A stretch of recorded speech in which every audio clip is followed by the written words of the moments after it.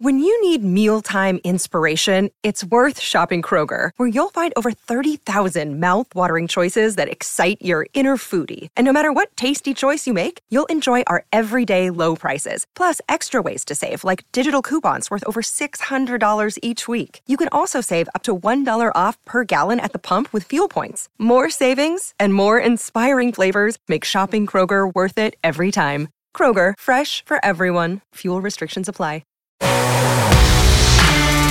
The Grind. Hello everyone and welcome back to your May instalment of The Grind. My name is Roddy Reynolds, your host, and today we are changing things up. So traditionally The Grind has been, for those listening, an interview style platform. We've spoken to recently Mikhail Pervolarakis, Christian Harrison, Mark Woodford, a couple of others. But we wanted to change things up a little bit and create more of a discussion style platform, a bit of back and forth where we can monitor the tours a bit easier and where we can sort of keep up to date with moving storylines rather than just the typical one-on-one subject style interview. So to do that, we're bringing a co-host on board, and for those listening, that co-host should ring a bell. Her name is Ally Osborne. She's been on here before. Welcome, Alex. Thank you so much for having me. Looking forward to being a part of the team. Fantastic. So for those listening, I have probably not been overly forthcoming in my time as host of The Grind. So I've kind of just jumped on here and started interviewing people without really giving any broader background to who I am and why I'm here. So hi everyone, my name's Roddy, and I've started working for the First Serve a couple of years ago in a writing capacity, and that has developed more broadly than just writing, and I've been fortunate enough to go on site at a few events, and that's how I met Alex initially in person. And I've done a couple of Australian Opens. I was at the Laver Cup last year, which was one of the great joys, being there for the Big Four in London. And I've picked up The Grind at the start of the year, and we're going to run forward with that. In terms of my tennis credentials, there are none, which is a crying shame. But I was at best a high school hack, and at worst, whatever's beneath that. And I guess like most of us, my love for the game probably far outweighs my ability. But at least the other half of us here can say that they have something of a different story to tell. So Ally, how are you going? And tell everyone at the moment where you are in the world, what you're doing, and what's been happening since we last spoke. Yeah, thanks again for having me. I'm just so excited to be part of the Grind podcast. I am currently home. I'm in Sydney, Australia. I've just spent 7 weeks in America doing a 6-tournament swing there, which was good. Got to see a lot of, my American friends and got to visit a lot of new places, which was fun. It's always fun to, when you're on tour, to try and see new places and not revisit the same places. So that was great. I'm heading off to London on Tuesday next week to go and play a few grass tournaments, hopefully. And I'll stick around in Europe for a few months probably and play a lot on clay. Yeah, I think some people may know who I am, may not. I've done one podcast before with Roddy. I am from Sydney, Australia. I started tennis when I was 12. I went the college route. So I played through high school and I went to Meriden, and that really elevated my game to be able to go to college. I wasn't ready for pro out of high school. So went the college route, which I'm very fortunate about. I loved it. I went to Arizona State University. I graduated with an undergrad in Bachelor of Science of Business Management and a master's in Sports Law and Business. And I started on tour in May 2018, played for 14 months, got injured, COVID happened, started playing again in 2021. So I haven't spent too much time on tour, considering I'm just turned 28. Yeah, looking forward to, another few years on tour, hopefully, and getting up there in the ranks. Few good Arizona State people in the news at the moment recently. Yeah, yep. Yeah, John Rahm, and is Des Krychek's from there as well, isn't she? Yeah, Des has been doing amazing on tour.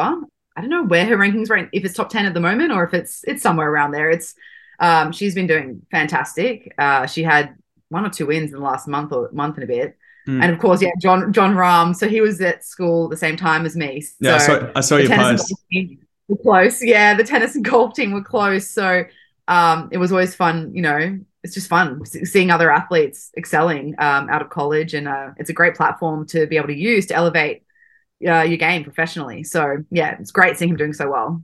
Happy days. And how'd the 6 weeks in the States go? Obviously, I was following your results along a bit, and we've spoken. But how's the first part of the year gone? Because you're about to embark again, as you said, on a pretty big swing. Nearly middle of the year. I mean, it's gone so fast. I know. I played, the Aussie swing before heading to America, America was good. It was tough. It was actually really strong. The events were quite stacked at some of the events. So I played two 25s. I played then a 100, to a 60, a 100, and then a 60. So yeah, I mean, even one of the 25s was unreal. It was in Boca in Florida. And then just so many people are based in Florida. So those tournaments tend to be really strong.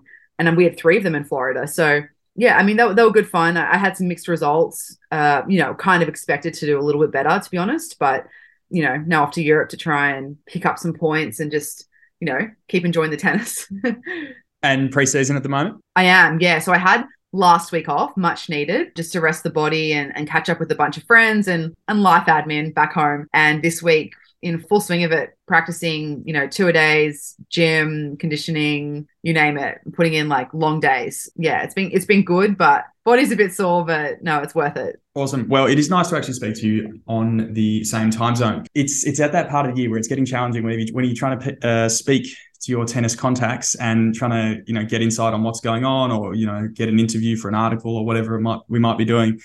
The time zones is a bit of a killer, but it is nice to have you at least on Australian Standard Time for nice for at least a week. Yeah, for a brief moment. So thinking at the moment to the Challenger Tour and the ITF tours, 5 months down at this point, so we can probably start to look at who's been doing well, what we've noticed, and all that sort of thing. First thing I've noticed out of the Challenger Tour, focusing specifically on the Challenger Tour at this point, social media makeover. Have you noticed this? Oh, yeah. Yes. Yeah. I know. Big presence, new accounts. Yeah, the ITF have really ramped up. It is. They followed suit the Challenger Tour a little bit. They're posting really regularly, yeah. It is enormous, the makeover they've made. So the Challenger Tour, if we think about their makeover, they have had traditionally that really, really ordinary green logo for like a decade, at least. Yeah. Now, they've moved to this matte black sort of formatting, CT letters now next to one another as their logo. Someone who I won't name, but someone who you and I both know well enough, they posted very cynically on their Instagram account saying something to the effect of, "Wow, how much money went into this marketing? I can't imagine a single person will watch Challenger Tour because of this." But I reckon that is a load of rubbish because, first of all, the social media content is way better now. We're actually, for those that stream Challenger Tour events, it's kind of like that court angle at court 14 at the Aussie Open, where it's like a camera at the top of the fence at the back of the court that basically captures no nuance or anything, and it's just like a down the line piece of footage with 3 pixels max. Whereas now what we've got is high definition, rather close up, like everything looks great, really, really focused and clean picture. And the content looks amazing. And they're flying on the social media game. Like I know their followers have ticked over a few milestones recently. Like they're up over 100K followers and that sort of thing. And they've been posting about that. But I think it's going to have a massive presence. I don't know if you picked up on who our cynic was, but I think it's going to have a huge, huge effect. And the ITF, as you said, have followed suit.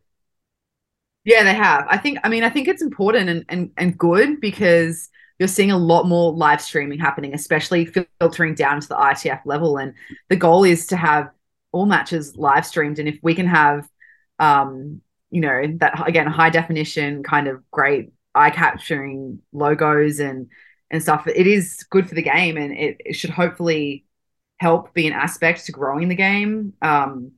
It's tough. You want finances to sometimes go a certain way when you're a player, obviously, and I can understand the frustrations for sure, but just also being on the panel and kind of having to go through seeing certain changes, and like, for example, just with the ITF Instagram page kind of revamp, it's important for us because right now that's how this generation receives information, right? The emails aren't a thing, and because the ITF, the players like, oh, we didn't receive that email, we didn't get that, so now we're trying to kind of go a different route and figure out how we can get all of this information into millennials and I don't know, whatever you call it, Gen Z, I'm not sure what's what, but getting it into different kids' hands into what the tours are looking like and what's happening on tour. So that's the way of the future, technology and social media. So if we can have a presence there, which we've never had, I think it's good. 100%. And I mean, it's probably not made super easy by the fact that each different tour has their own different social media presence and whatnot. But if you don't spend the money in it, you won't get anything out of it. And I'm sure that whatever they spent for their new black logo was more than they needed to. But I mean, the AFL had a 12-month search for a new head of footy, and they picked the bloke who had the office next to the other bloke. So, like, I mean, Yeah. there's worse ways to spend money. One of the other things they've done with the Challenger Tour is they've reformatted their event structure. And so they've got the 175-point events. There's a few of them a year now. There's 125s, 100s, 75s, and 50s. So the Challenger Tour is probably a bit more reflective of the women's ITF Tour rather than obviously the men's, with that broad range of points available. And like they've had the 175-point events. So that's barely less than an ATP 250, obviously. And I think they've been really successful. Like they had the Arizona Challenger. Berrettini was the 1 seed. Tanasi, I think, at the time was ranked like 110, could barely get into the draw. It was absolutely stacked. And good place for a tournament, not biased there, but Arizona's a good place. Good place for a tournament, say that. Good weather all year round. Yeah, we'll have to take your word for it on that one. But like I think that's really important to have like the more options there. And then by strategically placing these Challenger events so they sit in the second week of Masters events at ATP level and second week of Grand Slams, you're obviously going to get those top caliber players who still might have even won 3 rounds. But I think then what you can really gain is a following with the fans, and you can kind of build a bit more of a connection between the ATP Tour and the Challenger Tour. Whereas I think before you had these bigger events, that the best you could win is 100 points at a Challenger. You're just not going to have as many people dropping down to partake in that tour because the reward's just not as good. Whereas now, like, you could win a 175 Challenger and be better off than coming runner-up in an ATP 250, which is probably not what some people would consider the ideal structure. But for me, I think it's great. And to have the likes of Matteo Berrettini as the 1 seed, and Andy and Stan played in Bordeaux, and Andy was against Tommy Paul in a final. He's the 17 years since his last Challenger. Like, the fact that people can pay $20 for a ticket and go to a Challenger and watch one of the big 4 run around, I mean, that is far more important than I think people give it credit for. Yeah, no, it's awesome. I think it's great. I'm interested to know, I don't know how it works quite so much on the ATP Challenger Tour, but is there a play down rule where players can play down, ranking wise and stuff like that? I wonder if there's backlash from men's players, if they want that happening. Is interesting because I know on the women's side, it's been happening a lot on the ITF Tour where we've got players playing down and we're getting quite a bit of backlash from players being like, why this doubles team has a combined ranking of 30 and they're playing in an ITF, or you've got Leylah Fernandez playing in the 100, and I mean that the 100 was obviously in Portugal was very, very tough due to the fact that one of the WTA events was cancelled in Europe.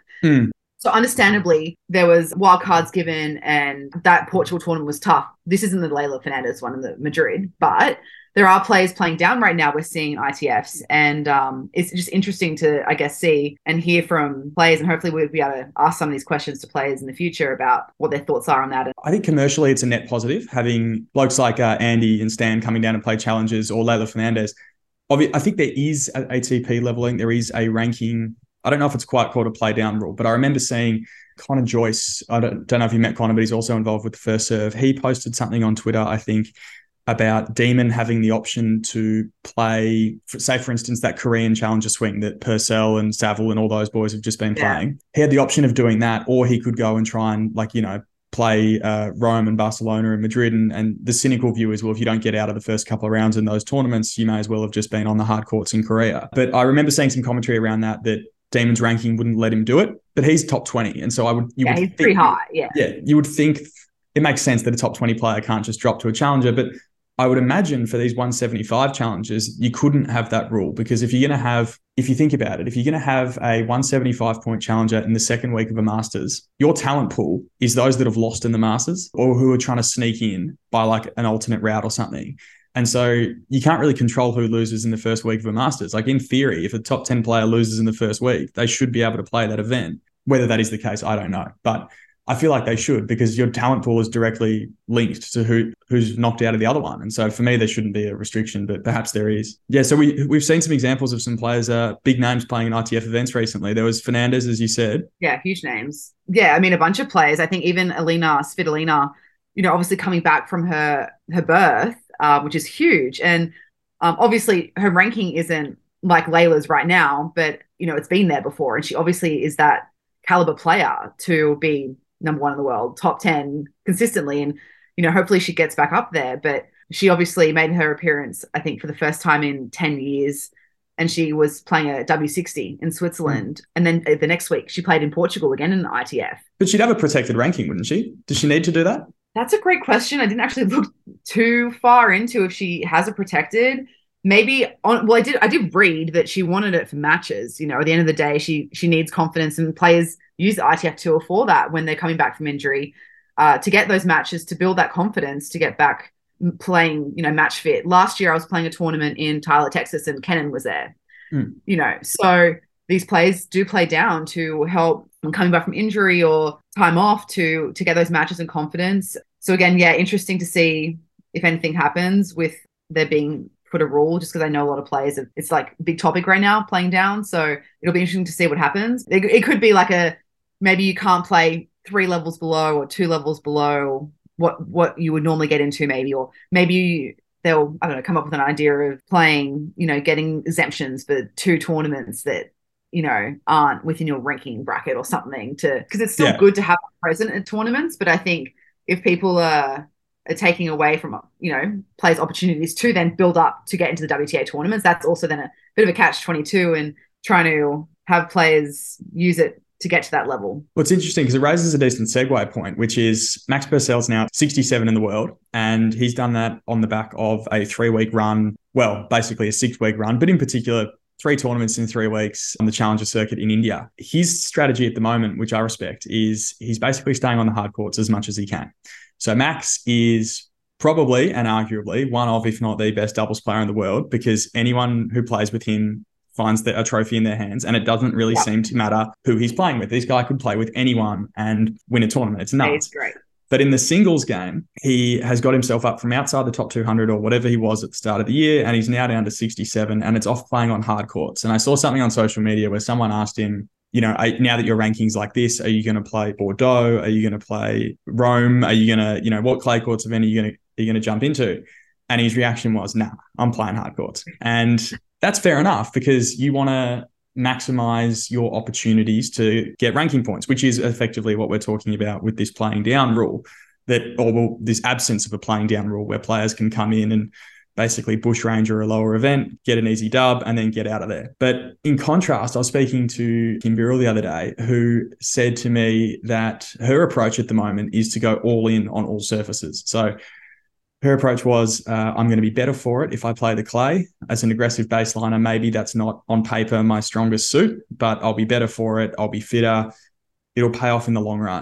Harriet Dart, I saw last night as well, who I think, based on her post, got rolled from French Open qualies, basically said, and for those who don't know, Harriet Dart, English woman, I think about 110 in the world or something, has probably been higher, but that feels about right at this point.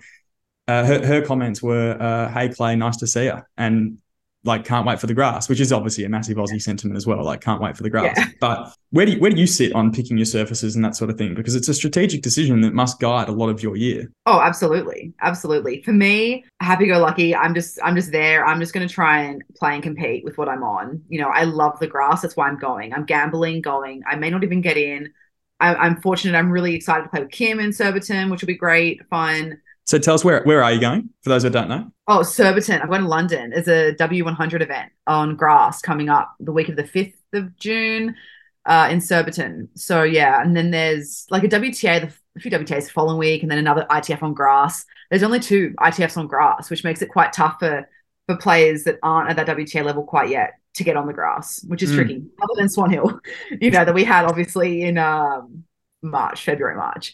Yeah, so that'll be great. Really looking forward to that. It's an interesting topic because I think it's also, if players don't like it and they know their strengths, most Europeans stick on clay most of the year. You don't stick on hard, and mentally as well. If you're that stuck in your way that you're not going to compete on a certain surface and stick to what you're good at, right? But then I think it just depends on the person. It's tricky. I think there's no one good or bad way. I just think it's personal preference. And for me, I like trying to play on all surfaces. I think it's fun for me. It's like a challenge. I enjoy it, but some people really don't. So then mentally, for their mental health as well, it may be better just to stay on one surface. I don't know. I just see it as a challenge and try and dig in and figure it out. But that's just what I do.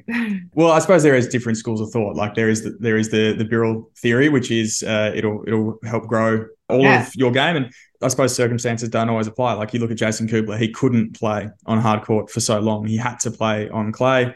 Max is obviously maximizing, excuse the pun there, his hard court ability, and someone who is a bit of a freak on the quicker surfaces. But then I suppose if you're that good at it, you could be someone like Nick, who doesn't play clay for 5 years in a row because he doesn't need to. But I guess for most mere mortals, that's probably not an option. Someone else that is doing pretty well on the Challenger Tour at the moment is Alex Vukic. So he has just got himself into the top 100 with, I think they had the delayed ranking updates because of the Masters events on. So they didn't update 1 week. So you got you effectively got like double points, or not double points, but your accumulated points the following week.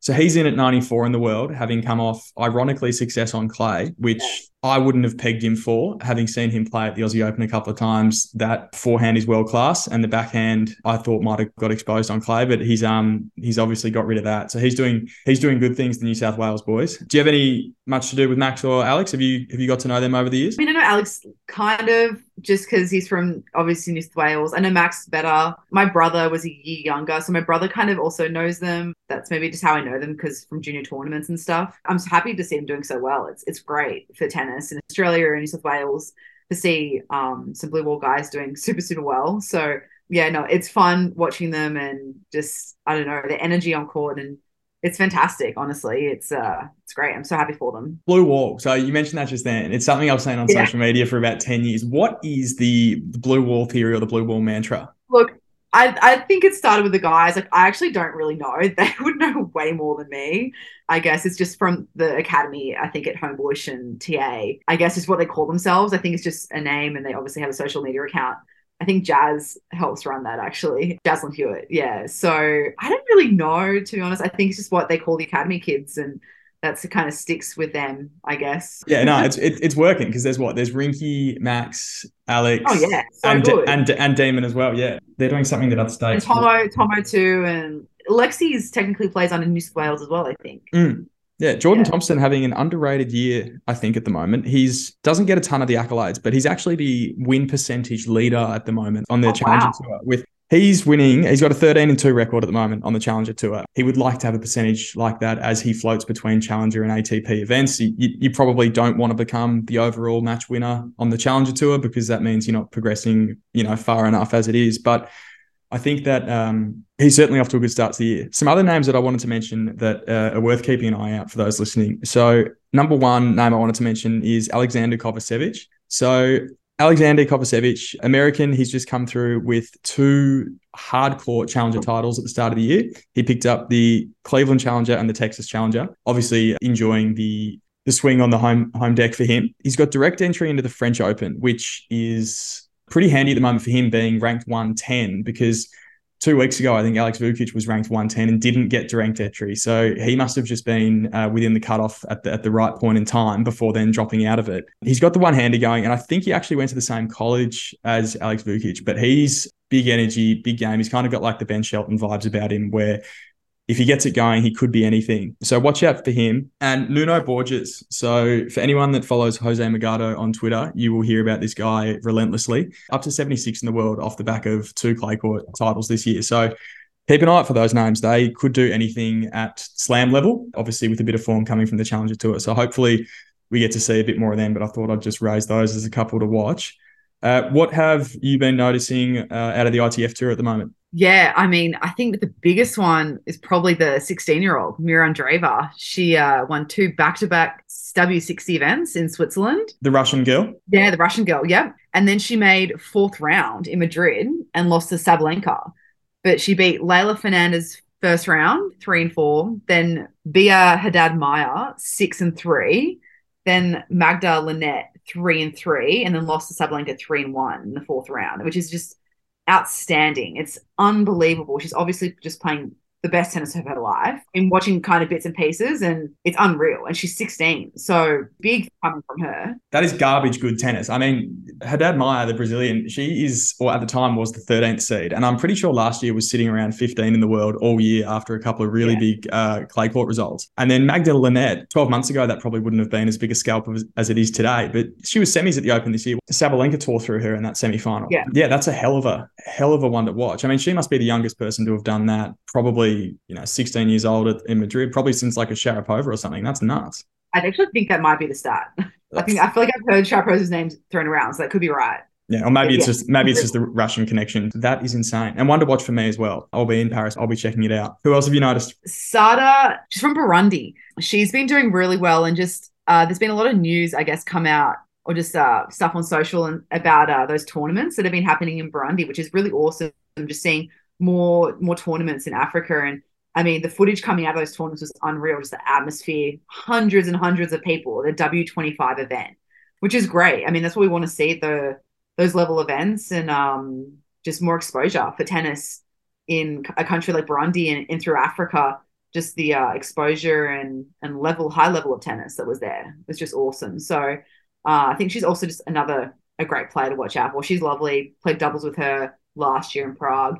Yeah, I think another good player to look out for, definitely. I've just got this up here. So Burundi, south of Rwanda and south of Uganda, inland from Kenya. That is truly middle Africa. I mean, I'm surprised. I'd have to look this up, but I'm surprised there are that many 25 level events around that part of the world. I know that there's obviously some social and political issues that go on there that make hosting sporting events and traveling in and out a bit challenging, but that is remarkable. I'm guessing it would have been awesome like that. Whenever you see footage of, kids playing soccer in the street, there's always, hundreds of people watching. And so I can imagine that's the vibe they were going for there. Yeah, I think so. I mean, that's what it looks like. It's probably like a football game, they're probably just cheering so loud. And I mean, that's what it sounded like. I think there was 2 back-to-back, and they're the only 2 that there have been. Yeah, I don't think there are any more expected on the calendar either, but a great start for a country to have 25s. So, and she's played her first main draw in Morocco at WTA level.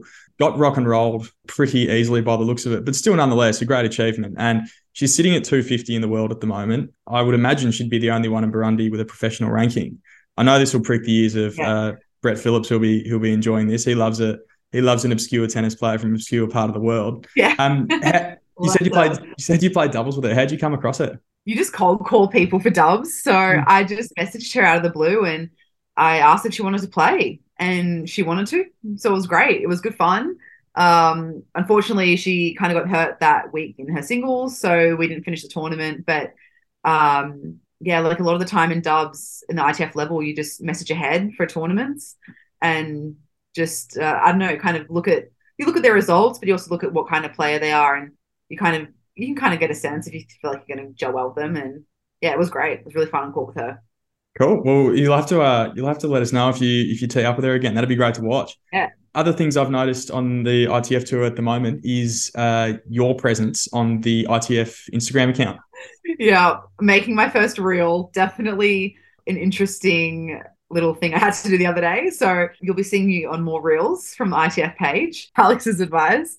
We're just trying to bring exposure. We have a lot of girls on the panel, get a lot of messages from girls and guys on tour asking questions about rules and regulations. And again, like we were saying earlier in the podcast, girls don't read their emails, or maybe their parents, when they set up the ITF, it goes to them, so they never see the emails, or they're not up to date with different new rules and regulations. So the idea is that we're just going to share kind of important facts and frequently asked questions that players come to us with, so that we can share the news and the updates. And it just makes it more accessible for players, because they're on social media already. Why not just follow the page and get to learn more about what's happening on tour? And to be honest, it's been pretty good, the viewing of them. And hopefully my content gets better there. I need to improve my reel making skills, but it's been fun to learn. And it's been really cool and fun. And I think it's important. How much longer do you have left on the panel? Because it's a 2-year appointment, isn't it? 2 years. So I've been on it a year now, pretty much, I guess. Well, no, actually it started technically December. We found out last year, I think. So this year and next year. Yeah. So still a year and a half, or maybe, something like that. I don't know. But I'm enjoying it. I love it. I'm passionate about it. And I think it's really important for players to have that voice when we're kind of talking to the governing body about what decisions are being made for the tour, and to be able to have that representation is really great. Something I wanted to ask you as well, just we're almost out of time here, but something I wanted to ask. I heard the other day, do you have to pay at ITF level a deposit for practice ball? Sometimes. So at some location, I know. I mean, I'm not fully up to that. I haven't read all 300 pages of the rule book. I'm getting quite good at knowing all the rules, but Yeah, so from the day before tournaments, the balls should be for free. Well, not free, they're available. And some locations will have a deposit. It just depends on a few things. Sometimes, so I know one of the weeks, even in Australia, which never happens, they ask for a deposit because players won't bring the balls back. Because, people are stockpiling, they want to take them home to practice, all that kind of stuff. So it really depends on the country and the tournament director at the end of the day. Yeah, I mean, in places like Tunisia, and I'm going to assume Sharm, and maybe some of those resort style events where there are, so many amounts of tournaments each year. I know those places require a deposit. So yeah, that's just, I know it happens. I saw Ellen Perez post on Instagram. She was saying, moving from WTA life to ITF life, and she's like, got to steal all the balls from the WTA event because you've got to you got to stockpile them up every day either. I mean, maybe at the start of the week you get one can of new balls, and depends on the tournament. Sometimes you get a new one every day if it's a 60, 80, 100, but if it's 25, you're only getting used balls every day. So by the end of the week, that sometimes people change them out after matches so you can kind of get new ones, but there's a system to it. But it's quite the shake-up from a WTA, that's for sure. The life that you've got to live to make it in this game sounds exhausting. James Blake's coming back to it. Oh yes, let's touch on that last. Quickly mention that because let's wrap up with that. Yeah, he's playing a men's 15 in Rancho Santa Fe next week. He's getting a wild card for doubles with a local teenager, Hudson Rivera. So cool. He must be someone's kid, a sponsor's connection, or or connected with if there is in fact the James Blake Academy. I mean, that is in a W15. There could be like some 16-year-old kids coming up against James Blake in doubles. How cool! I'd be interested to know how well he's moving at the moment, because he used to go around that court really aggressively, sort of Novak style, diving and stretching everywhere. I would love to know if he's able to do that or if he's got a bit of a pot belly and can't quite get the movement side to side going. No idea, but watch this space. That'll be interesting to see what happens. Yeah, we'll get the First Serve Instagram to upload something about that. I reckon that's cool as hell. Also, I'd love to know how many he gets out of the middle, because he could be shanking them all day long. Yeah, you never know. Yeah. All righty. Well, that is all we have time for. Thank you, Alex, for joining in our inaugural co-hosting debut. Let us know if you thought that was ordinary or not for those listening. We'll be back next month with The Grind. The First Serve is your home of tennis at thefirstserve.com.au. Log on to find out all the details of our live radio show, other podcasts, read weekly features by our team of writers, and follow us on social media: Facebook, Twitter, Instagram, TikTok, and subscribe to our YouTube channel.